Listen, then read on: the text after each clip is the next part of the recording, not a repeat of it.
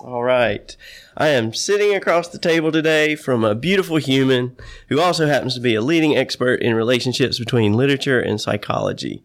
I'll introduce him in a minute, but I first wanted to state a few thoughts I had in preparation for my guest today. I'm going to read, obviously. The Declaration of Who We Are. We hold these truths to be self-evident that all men are created equal, that they are endowed by their Creator with certain unalienable rights, that among these are life, liberty, and the pursuit of happiness. And you can probably figure out where I'm going with this. The preamble sets up the state of our governance to establish justice, ensure domestic tranquility, provide for the common defense, promote the general welfare, and secure the blessings of liberty, and I don't know why that's capitalized, so we could talk about that, to ourselves and our posterity. Not our prosperity, but our posterity. So the state sets up the fundamental roles rooted in the protection of our birthright as human individuals to be free, to pursue our endowed potential. Neither of those canonical documents guarantee blessings. They don't guarantee blessings of liberty, posterity, again, not prosperity, and not happiness, only the pursuit of that state that we're sometimes in. The state is a long-term stable, posterity, that's future generations. Our emotions are fleeting and always changing states throughout our lives. In the same state, we are bombarded with, that's the big state, with YOLO, FOMO, slice of life, smiling faces that program us to be pursuing a state of permanent happiness. Most of us exist in other states than happiness most of the time as we navigate our individual paths to secure our own blessings of liberty and posterity. It is in those other states that we find true learning, growth, meaning, purpose, and creativity. To know true happiness, one must also know true sadness, as it were. This thought I had on various states was inspired in part by my guest today. He is an author of several books, which we will no doubt plug in today's episode. I'll leave plenty of time for that. He's an English professor at Wake Forest University, a podcast show host, father, athlete, and aspiring painter as well. We'll talk about that. Eric G. Wilson is here, and I'd like to begin by asking you if you wanted to respond to anything I just said, and would you please share your thoughts? How about the revelatory powers of melancholy? All right. Thank you, first of all, Andy, for that beautiful introduction. I'm so happy to be here and happy to talk to you about these ideas that I've been living with for a very long time. So I'd first of all like to talk about the Declaration of Independence. When I was researching my 2008 book, Against Happiness, I was really struck by the fact that America as a nation, from the very get-go, founded itself on utopian ideas. Mm-hmm. Right? So even the first pilgrims who came over in 1620, of course, wanted to establish a sort of religious utopia, the idea that religious freedom would lead to a kind of earthly bliss that was not available to them on European shores.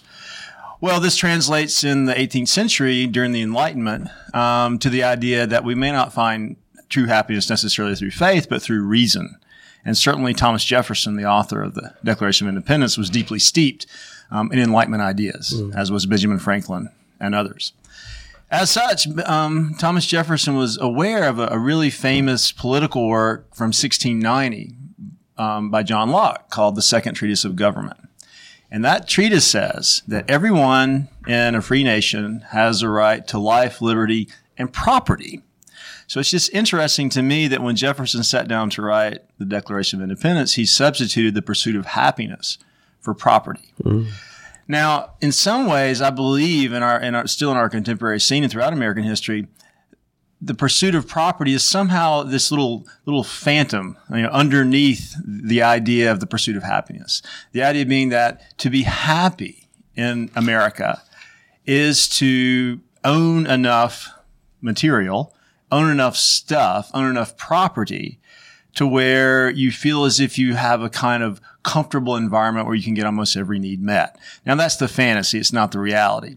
But you think of the kind of model of the gated community, say. It's a world where there is total familiarity. There's a world where there is total insularity. There's a real sense that if I live here, then I will be happy. So in writing my book Against Happiness, I want to explore that idea, to explore what I saw as American ideas of happiness, not universal ideas of happiness. Which is why I started with those documents. Yes.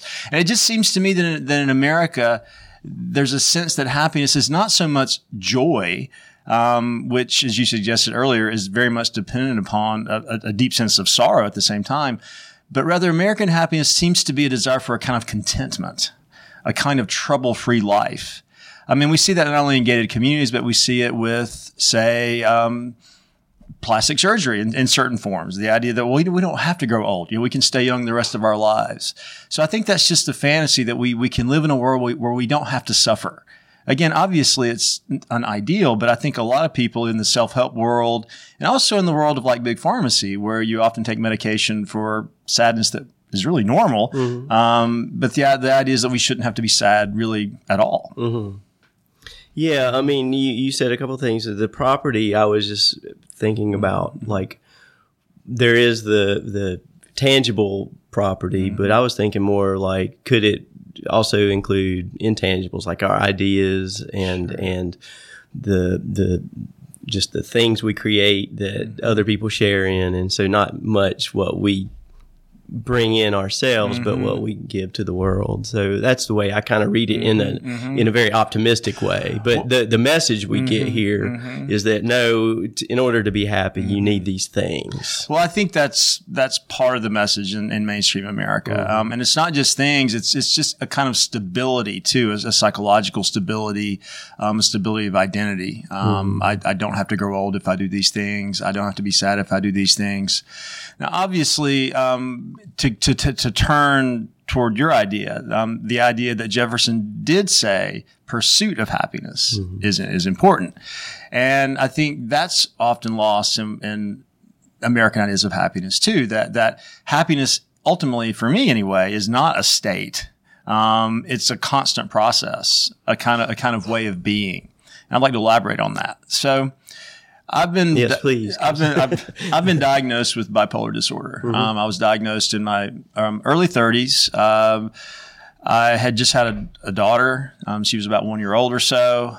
Before I had my daughter, I worked sometimes 10, 12 hours a day. I would train 2 hours a day. Then I would drink a lot of alcohol. In other words, I was doing a lot to distract myself from my inner life. And I'd become successful in the academic world and felt like I was okay. But when my daughter came along, those habits were compromised. I couldn't work as much. I couldn't train as much. I didn't want to drink as much.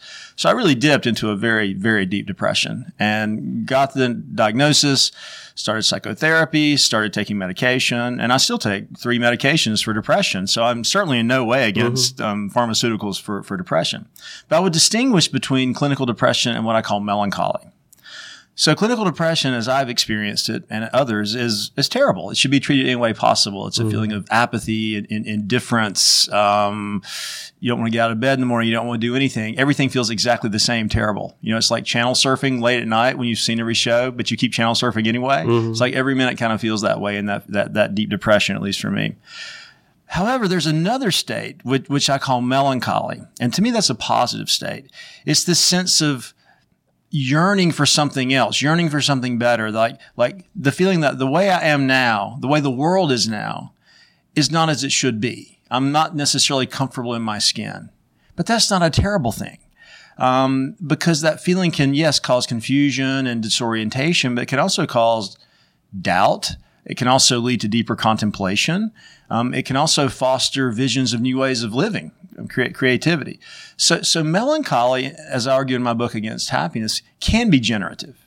It can be a kind of spur to a better something elseness, or it can be a spur to go deeper into what you already have and appreciate it in a new way.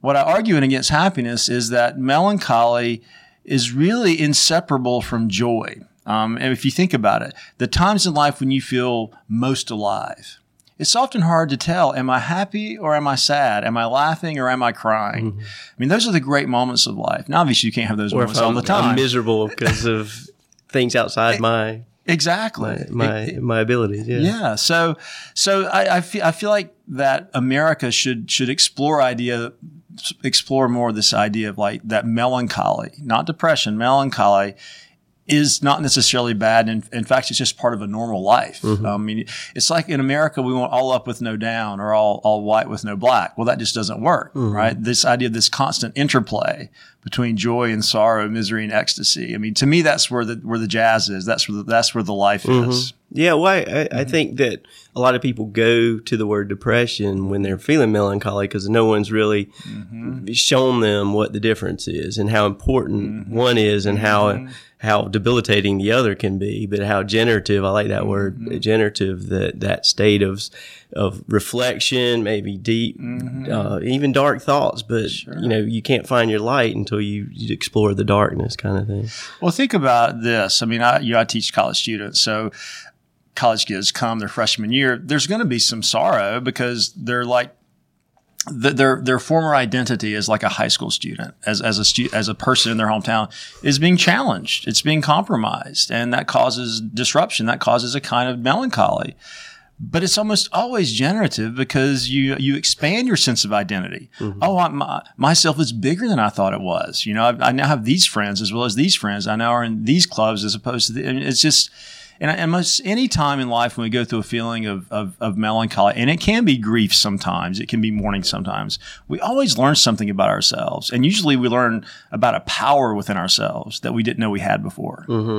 No, I think that's right. And you have, I know in your books, and I've seen you talk before, and you bring up quotations and readings from literature and show how some of the greatest works that we hold dear were created in those moments, and that's what probably the majority of great writings were from a place of not eternal happiness, but being melancholy. Well, the studies have shown that out, borne that out. There's a psychologist named Kay Redfield Jameson who's done a lot of work in this regard. I mean, she does work mainly on bipolar disorder, which is a form of clinical depression, obviously, and creativity. And it turns out that a lot of our great artists were either clinically depressed or at least of a melancholy disposition. And again, let me go back a little bit. It's interesting just to kind of track the history of melancholy. And the word melancholy comes from the Greek, Latin, black bile. I mean, the idea was in the ancient world that we're made up of 4 different fluids or humors: black bile, yellow bile, blood, and phlegm. I won't go into that; it's too arcane. Okay. But the idea was in the ancient world that if you're born with like too much black bile, you have a melancholy disposition. It's kind of a primitive genetic theory, and the idea was if you have melancholy as your primary sort of disposition, that's terrible. You're antisocial, you're prone to lie, you're prone to steal. It's awful. And that idea really persisted in the Middle Ages. It was thought that if you're melancholy, you're more likely to be possessed by a demon, all this stuff. But there was a real shift in the late 15th century. This Italian philosopher named Marsilio Ficino said that, you know what, I'm melancholy, but I think my melancholy has made me a good philosopher. Well, why? Well, because I'm willing to sit with doubt because I'm confused a lot. Because I'm anxious, I stay up really late. I read a lot. And he developed this whole idea that melancholy people tend to be more imaginative and tend to be more thoughtful than non-melancholy people. And that was a real shift. So suddenly in British literature, you see not heroes of action, but heroes of consciousness, like Hamlet. So Hamlet's a hero, he's a tragic hero, but he's heroic because he thinks about everything all the time. And so my favorite poets of the early 19th century in England, the Romantic poets, really draw on this idea that melancholy and imagination go hand in hand in this regard. John Keats, Samuel Taylor Coleridge, Lord Byron, people like that. Yeah. So the big 5 personality traits kind of comes out from that. Was it 4 biles you said? Four humors. So black bile would be melancholy. You're more likely to be depressed. Yellow bile is leads to irascibility. Blood or the sanguine disposition leads to optimism, and the phlegmatic disposition is you're kind of laid back and cool. All right, and we all have each of those, but we have a propensity to one or the other. Right. Was the idea. Yeah. Well, it holds true with the It kind of does. Right. Yeah. Well, and you said something else like, to be quiet with ourselves, to sit down and meditate, and so many people, and I think this glorification of busy we have in our world doesn't allow for people to want to be in a quiet space alone with their thoughts, because it could go to dark place. But I think that's we're meant to go explore those, and our society is telling us, no, that's danger there. Don't go there. But what helps you overcome the things you're most scared of is doing more of those things. That's right. So there's an interesting book that came out, I think around 2006, 2007, called The Loss of Sadness by two psychologists, Horowitz and Wakefield. And they studied the DSM, the manual that psychiatrists use to diagnose a lot of our depression. Sure. Know the DSM. Yeah, I'm sure. And they showed that, over time, the DSM has, of course, changed. It changes every time it comes out. But they noted that a lot of moods that would have just been considered a normal part of human experience over time became seen as states of clinical depression, needed medication. I mean, for instance, if say a relative dies and you are really, really sad for over 10 days, 2 weeks, I don't know the exact number, then you'll often get medication. Now, again, I'm not saying that's a terrible thing. It may be really helpful for those people. But it sends the message, I think, that there is a danger of going too deep, of sitting too long, and so let's deal with that. Whereas what you're suggesting, if you do sit with that grief, or that sadness, something will come of it. Now that's part of what part of what I'm thinking of based on what you said. But also, there's this sense in our culture that it's so easy to distract ourselves endlessly. I mean, I would make an argument for boredom in a way, because boredom in some ways, even though we say, "Oh, you should never be bored," is kind of a gateway drug, if you will, to meditation, to contemplation. If you put your computer away, your smartphone away for a day, you're going to feel really, really bored. But eventually, you're going to start thinking about stuff that you haven't thought about in a long time, and some of that stuff might be unsettling, disorienting, but you'll work through it, hopefully. Yeah, and a lot of people self-medicate so their thoughts don't go to those places. I do still. Yeah. That's what alcohol's for. It has its place. It still does. So yeah, I mean, and again, all I'm saying, I'm not trying to come across as preachy at all. I'm just saying that I feel like I fear that the way melancholy, not depression, the way what I'm calling melancholy, the way it's being treated in the kind of the pop world and the medical world, that this distinction between depression and melancholy is going away. And that melancholy is now going to be treated as depression. And as such, it's seen as a sickness that needs to be cured as opposed to just a natural part of living as a human being. Yeah, and I think that's dangerous. I mean, I think there's melancholy and happiness to be found in the pursuit of something noble. And I think once we stop and think how noble is our pursuit in life, sometimes we think about like lack of achieving, or reaching potential, and that, that drives you down further. Oh shit, FML kind of thing. And so the pursuit, I think, is a important word to key on there, so that, happiness, again, back to happiness as a state of like recognizing all the things that are going on in your life right now. In this very moment, you're feeling this happiness, and that's great. And that could be, some people call that joy, or I think joy is kind of a different thing. But happy is a feeling that comes out of that. Where am I going with this? It was something I wanted to bring back to comfort. Right. You mentioned comfort, and I guess our society has reached a point where we should be, pursuing our thoughts and our creativity at the most we ever have been able to since the Enlightenment, but have such a lack. Everything's provided. Everything's pretty comfy. So anytime anything uncomfortable creeps in, we immediately go to either medication, or we go to an authority figure, or we cry out for help. Guilty. Yeah, I mean, absolutely. Yeah, but I'm saying as a society, there's more and more of that happening sooner. And I think that why people are afraid to be alone in their thoughts, or we glorify busy. We don't take those quiet times. And it's, God, I had a point in here somewhere.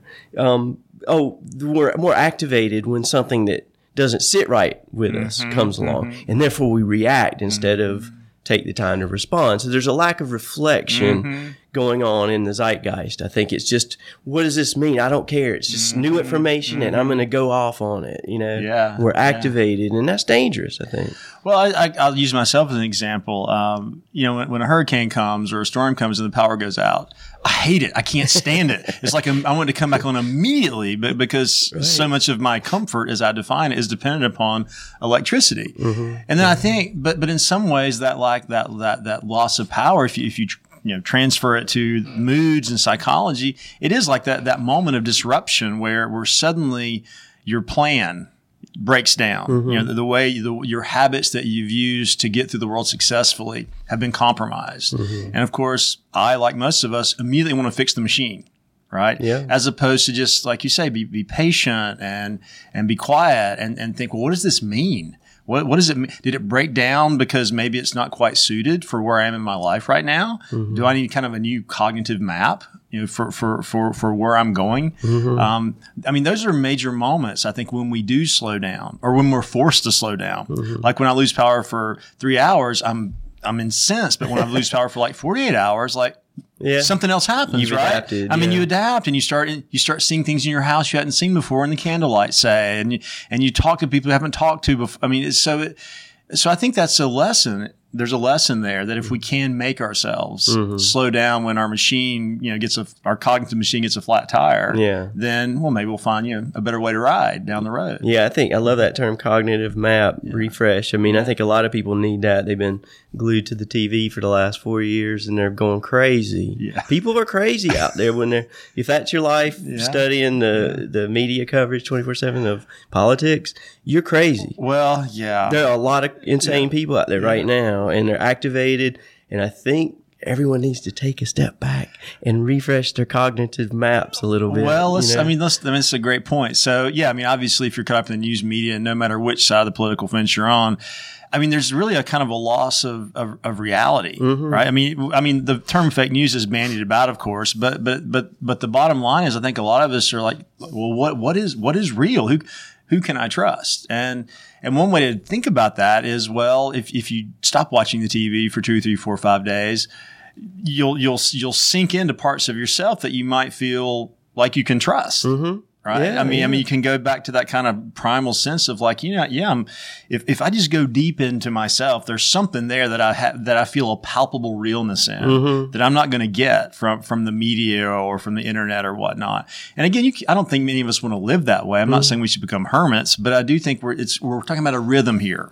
Well, right? I think it's a level set of what is true and what you really believe in. Once in a while I do this quarterly or maybe once a year, sometimes more, but it's like, just stating, I believe, and then writing some things that you have no question about. And then think about if someone questioned those, anyone ever challenged you on it, how would you back it up?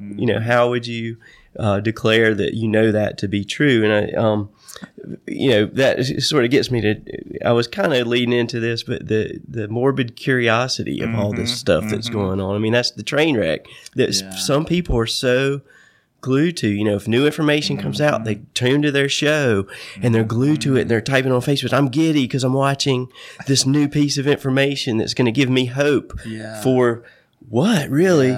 It's like some outcome that you've been told is what you should be behind. And so there's that level set, I think, that and I do it by going to Salem Lake and running 7 miles. I do the same. I've seen you out there. Yeah, get away from humans. You'll see the enlightened ones on the trail with you, but that's right. But you don't have houses, you don't have roads, you don't have street noise, you don't have to be as aware. You can listen to nature and really you get in that flow state. And I think flow state is important for people to reach, and that can be in the melancholy thought process, or it can be elated because and you're thinking of ways to be grateful for all of the blessed, what was it? Oh gosh, I forgot already. The blessings of liberty. I was going somewhere where.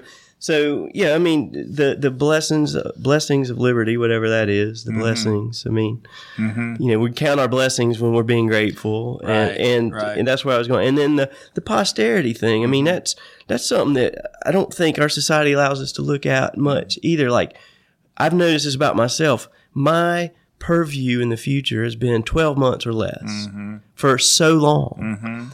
And I just had kind of an epiphany. It wasn't a happy one, but I could take it two ways. I could be really regretful, or I could learn from it and figure out what I need to do. And so one of the answers I came up with was be farsighted, play the long game.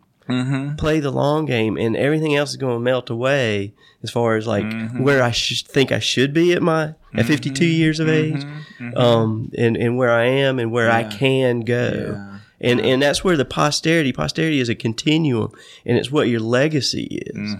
What are you leaving to posterity? And I think we've lost some of that, that we're not thinking, we're just thinking about, many people are thinking, oh God, November can't come soon enough. They're stuck on that. But, I'm trying to think now, what's in it?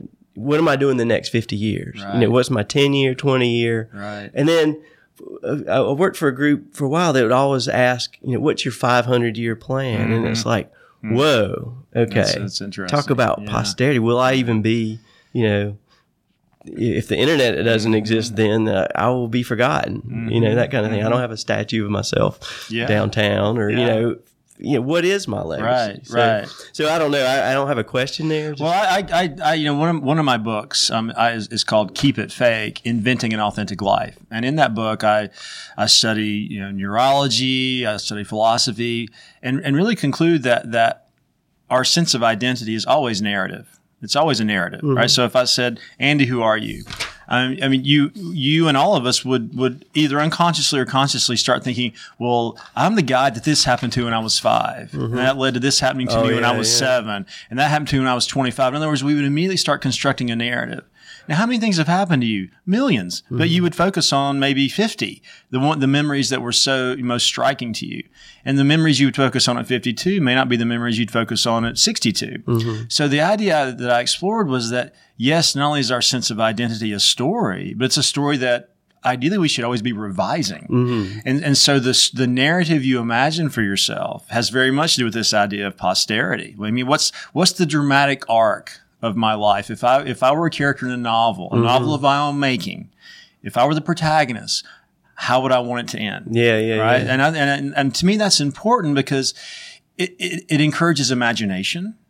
And also it encourages freedom. The idea that there's no such thing as essential identity. It's like there's no essential Eric Wilson-ness once and for all time. The idea that you find yourself, to me, is very dangerous because there's no self to find. I think we make ourselves to a certain extent. So if you're depressed, and this is what cognitive behavioralism is all about to a certain extent. If you're depressed, choose different habits based on a different vision of your life. And it's always future oriented. So that's been an important idea for me. And it's tied into melancholy in a general way in this fashion. To go back to joy. So a writer that many people admire, C.S. Lewis, had this really fabulous memoir called Surprised by Joy. And in it, he says that when he got to be a certain age, when he started being really reflective, late teens, early 20s, he realized that he had this deep longing for something he couldn't quite define. This sense of like, there's something else out there. And if I could just get that, it would be great. And he used a really, like fancy German term to talk about this. It's called Sehnsucht, which really means a kind of deep longing that is pleasurable.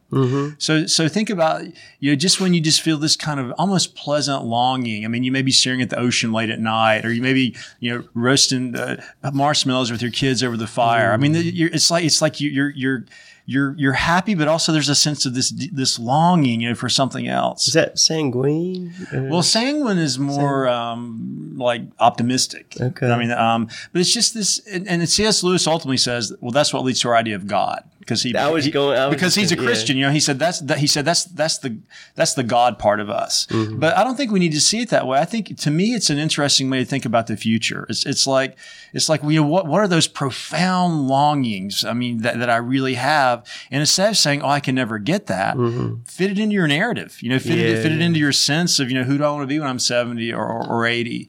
And of course, that's a very social decision. I think ultimately, especially if you have children or have a family, because you want to think, well, how am I going to be seen by my daughter when I'm 50 or I am 50. I'm trying to live like a 30-year-old when I'm 70 or whatever. Or tomorrow night. Yeah, exactly. So anyway, I think that's a really interesting, it's a really provocative idea. What was the German word? It's SEHNSUCHT,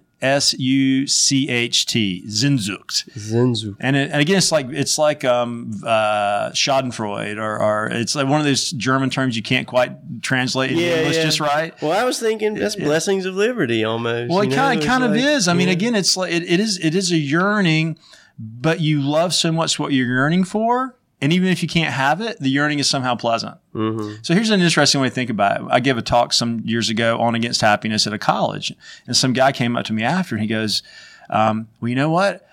I think what you're talking about is this. When he says, I believe when we're born, God scoops out a hole in our soul, and for the rest of our life, we're trying to fill that hole. And I said, well, I'm not really a Christian, but that's an interesting way to think about this sense of yearning for something that organizes your life. Well, that's the notion. If you had everything, if you were completely whole, what would you lack? What would you live for? Right. Well, you would lack limitation. Yeah. Right. I've heard that said, and it's like that's what guarantees the human experience. And. Well, I mean, we pursue wholeness, but if we feel whole, then there's no pursuit anymore. Right. So, I mean, I like the idea of like there's always, a kind of that lack doesn't have to be bad. Lack can be full because lack is what generates the energy we have, to get out in the world and do things. Well, and that's why I got to believe people like Bezos and Gates and these guys that have more money than they can ever spend in their lifetime. It's just like they're still filling that hole. There's always some, it's the pushing the rock up. You'll reach a plateau, but guess what? There's another hill. That's right. Start pushing, and they don't ever want to stop pushing. So I don't hate the billionaire. I kind of want to know what makes them do what they do, And, I admire people with a fire in their belly, who, I mean, we have all kinds of terms for it. Oh, he's obsessive, he's driven. But, that's what makes my life meaningful. I'm very driven toward what I love to do. Yeah. And people that I see around who seem to have joy in their hearts do that. I mean, they're living for something beyond their job. I mean, they've got a fire in their belly that turns them on. It could be art, it could be running, it could be training, it could be anything. But if you're only defined, obviously, by your job and your responsibilities, you're going to be miserable. Yeah, it's who we are, not what we are. I mean, back to the identity thing. I mean, we have all these messages, mixed messages, as it were, I keep saying zeitgeist, but it's there, and it's, we really need to answer that question, who we are, not what. Because I think we're so focused on what we are. What is your profession? What are you contributing? What do you look like? What's your hair texture? It just comes down. It's like there's no end to how that can be sliced and diced and put into little subgroups and subgroups and subgroups. So you could go down that road or, figure out what your true pursuit is for your own posterity and, find your own agency and ask yourself who they, and like you said, I love that, the narrator, the narrative we have, we make up. And I've noticed that in the last 2 decades, I guess. I can speak in decades now. I'm that old. We're the same age. Yeah. So it's like I've revised my story many times because there were things I told one way when I was a certain age, and then I would reflect and figure out, well, that's not entirely, looking at it from an outside perspective. You could pick apart parts that you were holding up with this narrative, and you say, no, I'm tearing that down, and I'm going to rebuild bigger, like with more truth. Sure. So each time the truth creates a stronger, bigger foundation to that story. And sometimes it's admitting some very, very things that make you melancholy and things that get you downright freaking sad and depressed. Well, to me, the breakdown in the narrative, those are the moments of melancholy usually. Right? Like the story I was living by, it ain't working anymore. Right. And that hurts most of the time. It's not like, oh, it's getting you. It's like, oh no, what now? And when you get through like a major change in your life, and you and I have gone through some major changes, I know it's like those old stories break down. And then what are you going to do? Well, you can fall into deep, deep, deep, deep, deep sorrow, Or, yeah, like you say, you got to construct. Mm-hmm. You got to go a different direction. I mean, it's not like you can eradicate what happened. Right, right. Like you say, you build on it and hopefully give yourself, more space and more freedom and more power is ultimately what we want. But that takes a lot of imagination and a lot of will to make that happen. Yeah, it does. And a lot of grace for others, well, that's true, too. That's you right. know, that's right. We've talked a lot about the individual, and then, we bring in society and our communities. Mm-hmm. And one of the ways for healthy communities, I think, is to recognize when people need to be left alone, when they need to be talked to, when they need connection, and when they need medication.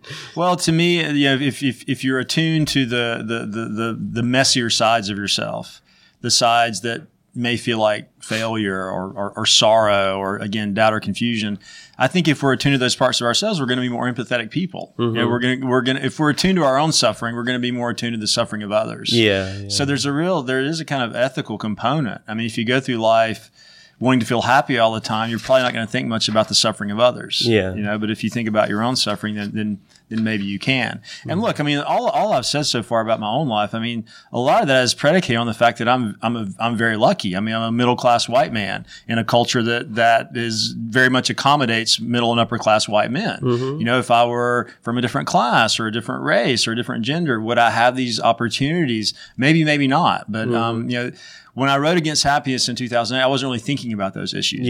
But more and more, I think about how your social luck of the draw determines these ideas. Would I have written Against Happiness if I were in a different race, class, or gender in the same way I did? The answer is no. I mean, this isn't universal experience. This is very kind of class driven or societally driven to a certain extent.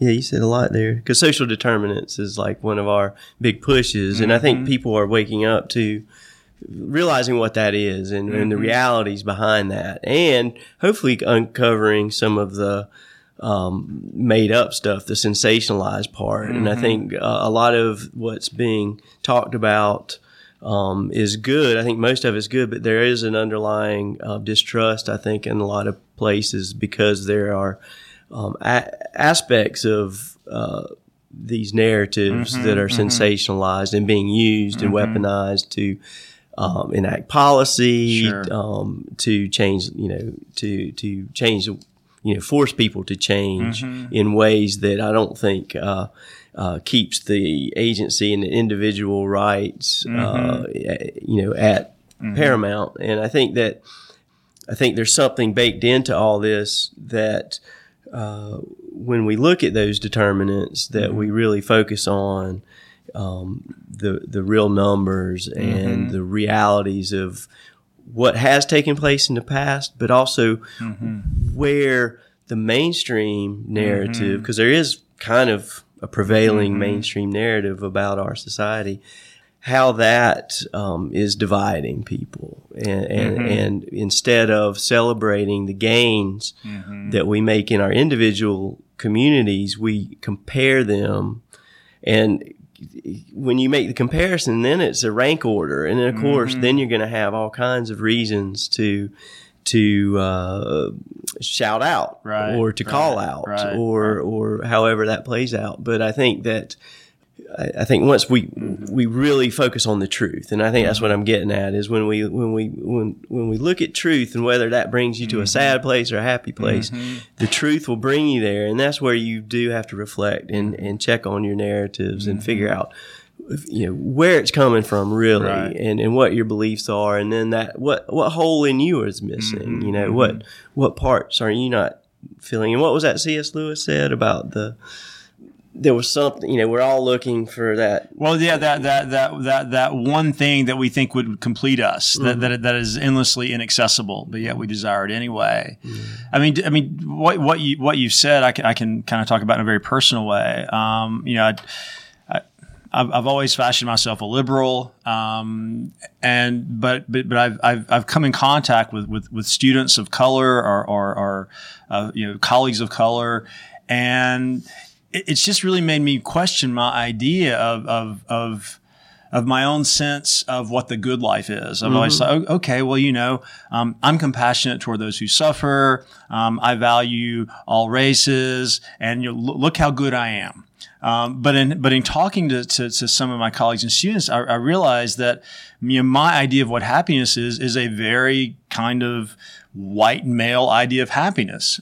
And I've said, well, I've tried. I've been responsible. I've pulled myself up, and I've done the hard work, so I deserve all this kind of stuff. The whole kind of meritocracy dream. And I've realized that's kind of easy for me to say, but because I've had a clear path in a lot of ways. Mm-hmm. A lot of other people haven't, and it's made me think that what I call melancholy, in some ways that might be a kind of luxury for me. Because it's easy for me to cultivate this melancholy because I'm pretty comfortable. Mm-hmm. But if I lived a life of, injustice and tyranny and oppression, that melancholy wouldn't necessarily be this sort of luxury for a contemplative, creative life. It might be something else entirely. Mm-hmm. Yeah, sure. So that's kind of what I'm getting at when I talk about there are social factors in play when we think about moods. Yeah.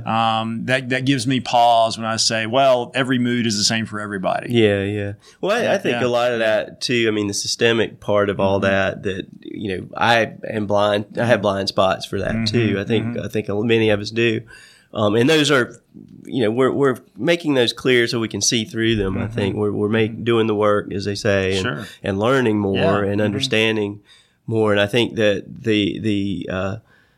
what was I going to say? The systemic part of that is, what we need to recognize and try to lift everyone up, because I don't think there's anything wrong with the meritocracy. I just think that the starting lines are different. That's the problem, and that's the systemic part, I think. But I think the message there, and that's why I go back to the canonical preamble and the Declaration of Independence, because I think sometimes we lose in sight of that, and I sort of bristle when people talk about we need to redo the Constitution and stuff. And I'm like, I don't know, because I think there's something that's really important to latch on to there, and I think that the oppressed, I think we're all oppressed to some degree. I mean, some of us start out with way more of a struggle, and they have a lot more debris flying at them, where the rest of us have some smooth airspace. So, not sure where I was going with that. Well, America as an idea it's a beautiful idea. It's a beautiful idea, and people from all over the world recognize that for centuries. Yeah. And obviously, there's a gap between the idea and the reality. But the Declaration of Independence, even though it was written by a slave owner, who obviously had huge blind spots in his life, it's still a very hopeful and lovely document because it opens up this space for possibility. Yeah. And I think that's what America ideally means. It means possibility. Yeah, and potential. And potential. And to me, that's always tied in with imagination. It's always tied in with expansion. I mean, and being someone who's a writer and studies literature, whenever the political and the artistic can come together, that excites me. And I feel like that document, the Declaration of Independence, calls forth that sort of life, and the great works of American literature, like Moby Dick and like The Great Gatsby, are all about exactly that. This sense of this like grand, wonderful potentiality that's not quite attainable, but it calls forth great energies. Sometimes tragic energies, but great energies nonetheless. So when I think about the meritocracy, I think, and you said story arcs earlier. I was thinking about where am I at, and I'm like, I'm starting to train to go slay the dragon. It took me all this time, but that's what I'm doing. I'm not going to try to tame it necessarily. It's not my big five traits. Well, that's that. I mean, story is always connected to myth, and it's interesting that you would say slay the dragon. because that's just like a very deep, mythological archetype. Right. But it's still a very powerful way to think about organizing your life. Right. Well, I think so, and I think that message. Of just some stories take longer to get going. I mean, That's true too. And some have arcs that you're like not sure where it's headed, and then others end up with a happy ending. And there's that word happy. Well, we've talked a lot about melancholy, but we all want the happy ending. Yeah, absolutely. So you're a teacher, and you teach college kids. I mean, what have you seen over the? I mean, God, when did you start teaching at Wake? 98. So 21 years. So I've been 21 there. years, and a lot's happened. I mean, we had the internet. The class of 2000 was the first to get ThinkPad. That's right. I was involved in that rollout. Smartphones, iPhone 2007, Twitter, all the social nets, all the 24/7, all that happened. What have you seen since you started to today? The trends in students, because I know that's got to be way different. Well, I'm sure there's similarities. I've seen positives and negatives. I mean, and that's always a really good question. It's a very complicated question to answer because I have to generalize a little bit to answer it. So I'll just begin with that caveat. But I think that students are much more intellectually savvy in a way. In other words, they know more. I mean, because of the internet, because of the constant barrage of information, they may not be reflecting as deeply as students back in the day, but they just know things. Their minds are very turned on. They're very active, and that can be exciting. But also, I think students tend to be a little more sensitive now to criticism. And part of that is, my daughter grew up playing on soccer teams where everybody gets a trophy. And I mean, that's fine. I mean, when I grew up, it's like only the one guy who had a mustache in the 8th grade, he got the trophy. Exactly. No one else did. Oh yeah. And so I think that, I think they're more sensitive to criticism, and they're more sensitive to being challenged, ironically enough. So even though they're more kind of culturally adept and variated, they're also very sensitive to their own sense of self. That comfort, being compromised.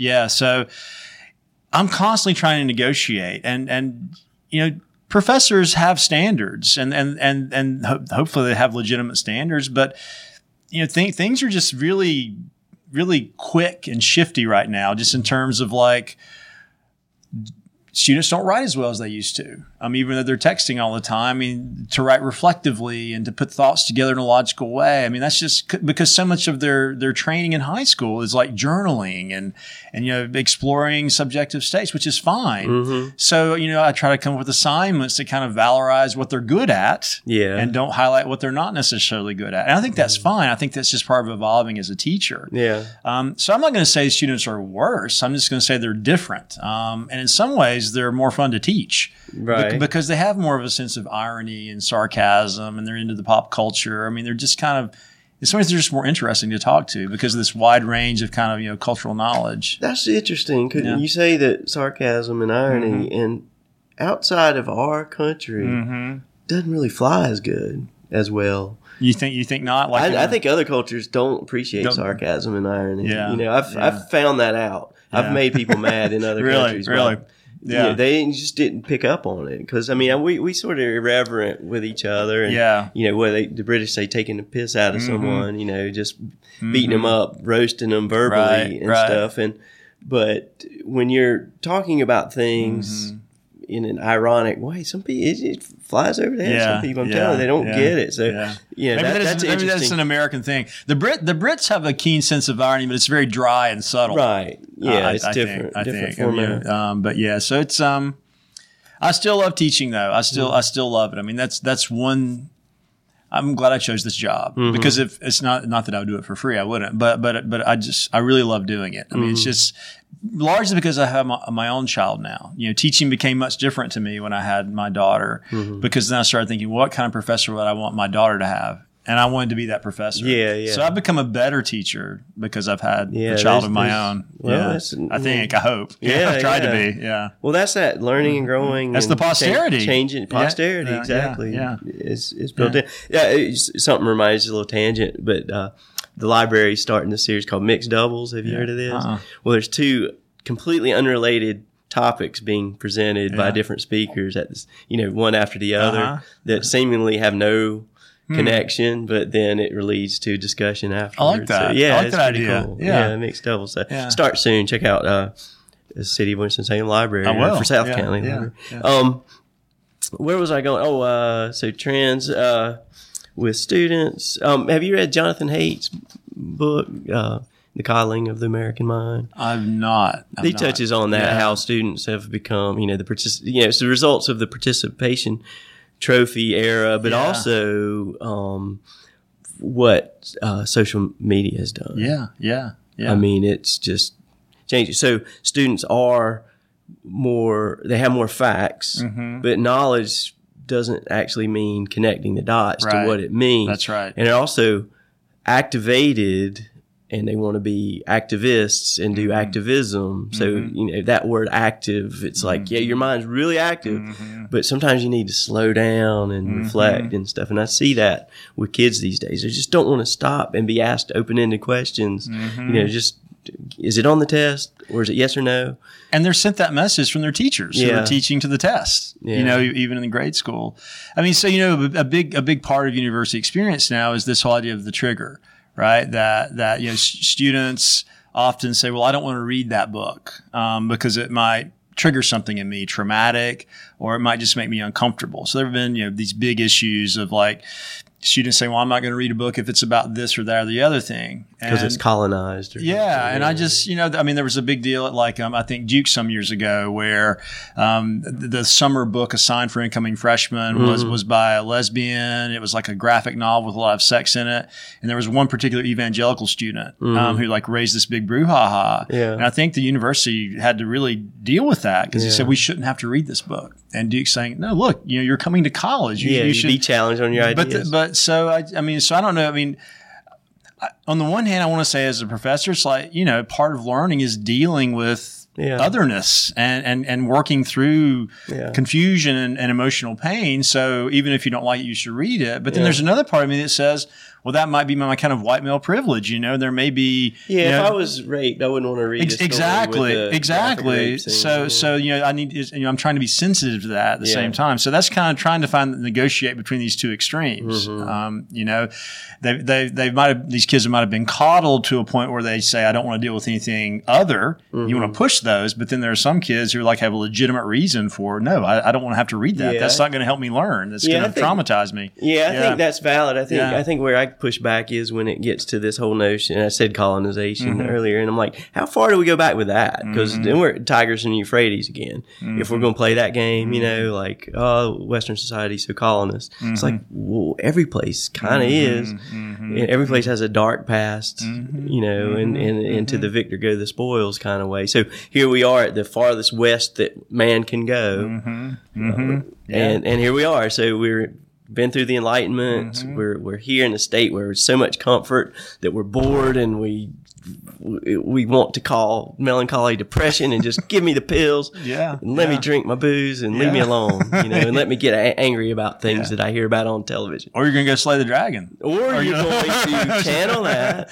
And you're going to go to the gym and you're going to find that eye of the tiger and you're going to go figure out where the dragon is and you're going to learn how to manipulate and take care of the dragon and defeat it in a noble way. And what are you going to do? You're going to bring the gold back and share it with the community. All right, man. That's the hero's journey. That's right. There. We'll end on that, but I want you to plug your books, any latest projects, your podcast, anything. Well, so, my last, my last sort of philosophical / psychological book was Keep It Fake, Inventing an Authentic Life. More recently, I published a book of short stories called Polaris Ghost, kind of weird short stories like the Grimm brothers in a hallucinogenic state might be a way to think about that Chuck book. Palahniuk.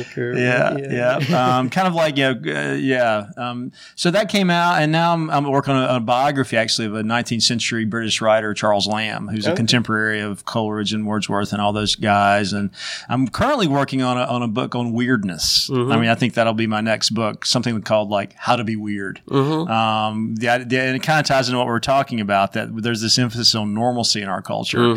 And like when we feel disoriented or vertiginous or dizzy or out of whack, sometimes that's when we feel most alive. But we're very much afraid of those states for the most part. So peer pressure, all that stuff. So that's kind of what I'm exploring now. But if you want to go out and buy my books, Against Happiness, Everyone Loves a Good Train Wreck, Keep It Fake, are all very much connected to the conversation Andy and I had today. And what's your website? It's ericgwilson.net. ericgwilson.net. Check it out. People, not .com. .net. And you're on Facebook, I'm on Facebook. I'm on Twitter. and All that stuff. You can find me. Yeah. All right. Well, I appreciate your time today. And I really enjoyed it. I loved our conversation. Yeah, it was really fantastic. Thanks, Andy. Yeah.